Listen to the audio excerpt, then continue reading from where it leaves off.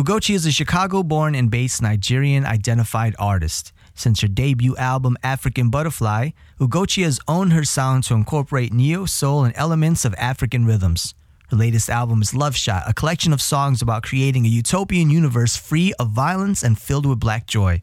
I had the prestige of sitting down with Ugochi to talk about her new album. This is that conversation. Every day it costs more to live, but I've got so much more to give. Cash money don't run me. I thank my friends and family who've always loved me even through the pain. Give me strength that I can't explain to run free through my veins and send me love shots to the brain. Ooh, these are the Hey everyone, you are listening to Vocalo. I'm Jesse Menendez. My in-studio guest is Ugochi. The current album is Love Shot. Let's dive into that in just a second. But before that, when would you say the bug bit you to get into the creative arts? Oh, wow, that's so easy. I went to Florida A&M University for journalism, and I was saying, okay, here I am. But when I got back to Chicago, the poetry scene was just so vibrant that it just pulled me in. That's where I really got the bug, because I was a writer, and I am a writer. That was one of the ways I felt like I could unedited express myself and be my full self. And what did you find yourself saying through poetry? Oh, what was this side of you that had finally revealed itself? It was all of the silent parts of me that I was just very well spoken. I'm a Nigerian girl who always obeyed her parents, and I just felt like I was that good girl all the time. And I saw so much of what was happening in the world, and it would just make me so sad. But I didn't feel like I had a place to express it really in a real way. So I always politicized my poems without even realizing I was doing that. It just was all of the things that were on me. Everything that was weighing me down, I would write about it. And it just became social justice pieces, talking about the racism that people are experiencing, the brutality, economic disparities, housing disparities. I would just talk about a lot of different things I saw, and it just made me feel so much lighter. I felt heard. People would come up to you afterwards. And how was that observation made different by the fact that you are of Nigerian descent? So you're removed from what we traditionally believe to be African American, and now here you are experiencing Africanism as well as what here in the United States is traditional racism. Sure. So it's still really deep, because I feel like Chicago shaped my whole experience. I grew here. So I feel like I'm on the precipice of two worlds. I stand as a black woman in America, but I'm also a Nigerian woman. So I'm in these two different worlds, and a lot of times people don't realize that I'm an African from the continent, because I'm first generation here in the United States. So I feel like a lot of that experience, there's similar oppression happening in Nigeria, but it's your own brother that is doing that type of oppression. And the systemic institutional racism is the same, is global, from those forces that were set so that tribal war could happen. So I feel like we're kind of going through similar experiences, but it's just because you have police brutality still in Nigeria, it's still, you have military forces that take advantage. And so I feel like it's a certain type of global oppression that is happening that I think that I found so universal. And that was what was saddening. It was that everyone is experiencing. I don't know too many places you can go on the planet and not experience some level of oppression if you're a person of color. That's the sad reality that I think being a global citizen had helped me to see that we're having the same experience, just in different places and to different degrees. But, where's the freedom? Yeah, it's in your music. That's exactly where it is. That's the space. my wings trying to be like this African butterfly. From my cocoon to my light, the room ignite with threads from the womb. Yeah, I go boom. The butterflies and the bees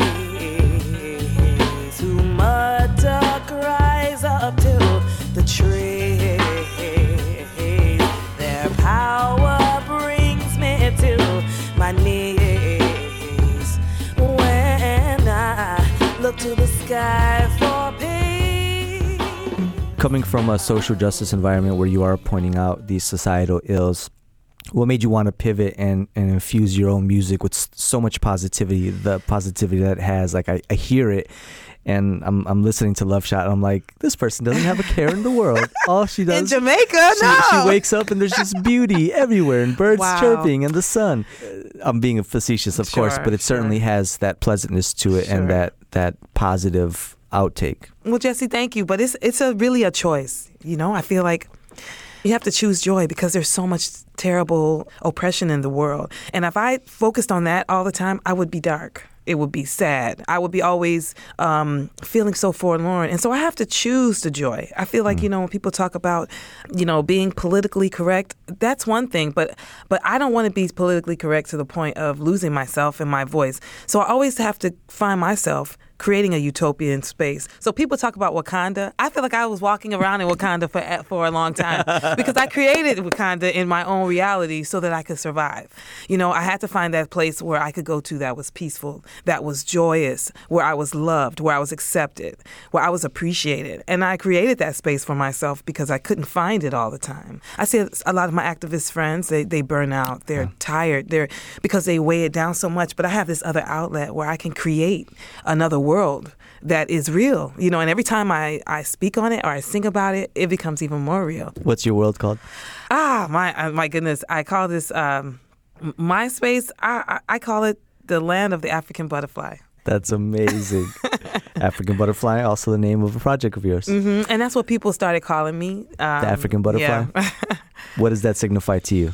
Freedom, a place where when I wrote African Butterfly, I didn't even realize I was writing it to free myself. It was a space that I created because I didn't know where else to go. So I wrote African Butterfly because I wanted African culture and beauty to be personified in me. And I wanted it to be seen because that was at the time when I wrote that song in 2003. Africa was like, okay, everybody just thought that, people had flies on their face and they were sitting there with no food and there's no type of infrastructure. I was calling it African Butterfly, like, smooth and cool. And butterfly was just the double entendre of it. And it was just to make it more cool, more acceptable, where people wouldn't have to feel like, I'm not from Africa, Now, with Black Panther, everyone is like, yeah, I'm African, And it's a beautiful thing. I'm so grateful for that because that's really what I was fighting for all these years, was just a pride to come back in the people. Because I think then when you have that pride, then you can have that joy. You talk about Black girl magic and Black boy joy. Well, that's the land which I've had to create to exist. Chicago, Paris, Amsterdam, Morocco. I know how to release my sorrow, 'cause like the butterfly, I get high on the prospect of tomorrow. My wings shine, like this African butterfly. Let's get more into Love Shot. Okay, cool. So we already talked about this mystical place that you wanted to create to kind of free yourself and allow yourself to have the safe space to heal. Yeah. What was the thought going into this album? What did you want to create in terms of like the message? So Love Shot was so important. When I recorded this song, it was I wrote it with a friend, Claudius England, who's super. He's also on the track, and he produced it. And he was just saying, "Okay, Ugochi, we're from a gun culture. Jamaica is a gun culture as well, where there's a lot of gun violence." And so I said, "Well, I want everybody to know everything is going to be well." So that was really the idea. Love Shot was just different variations of love going out into the universe. Now, it's not always romantic love, No. So Love Shot, this is the one where you're talking about those people who held you down and just the love that you get from your environment so that you can be your best self. Because we're not all the same. Actually, we're all quite different and similar in the same way. So that's the uniqueness of us. So I just want people to feel their unique self and just be their unique self. Putting that positivity out into the world. Man, we need it.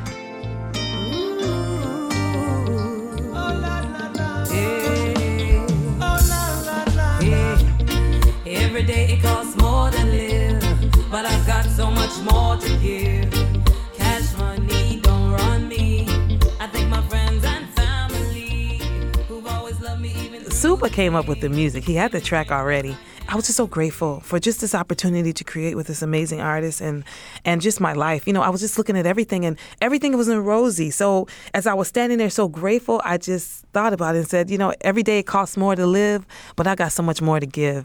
Cash money don't run me. I thank my friends and family who will always love me even through the pain, give me strength that I can't explain, that runs free through my veins and send a love shot to my brain. And that just was what I was feeling, you know, about just how good you feel when people are good to you and when the environment is good and when you just feel in your soul that you have something more to give the universe. And so I tried to project that feeling, and I wanted that to be the idea that cloaked the whole album, and so that's why I made it the title song. Is it tough to maintain that outlook in light of current events, man? If you're an activist and you're constantly seeing these images and doing this work and fighting for your right to exist, essentially, it gets to you, and you have to be wary to make sure you are taking care of yourself. Exactly right. Self-care is so important, Jesse. And I mean, for me to be the artist that I need to be, sometimes I have to completely even hermit myself, become a hermit, you know, like you don't see anybody. You're just in the four walls and you're just writing and you're just going deep in that place. Like out here, I can't deal anymore out here. Yeah. I'm going inside. So I've been doing that a lot, and that requires a space of one, you know? Absolutely. Absolutely. Ugochi, continued success. Thank you so much for making time. Thank you so much, Jesse. Where can I go to be free? A type of global slavery.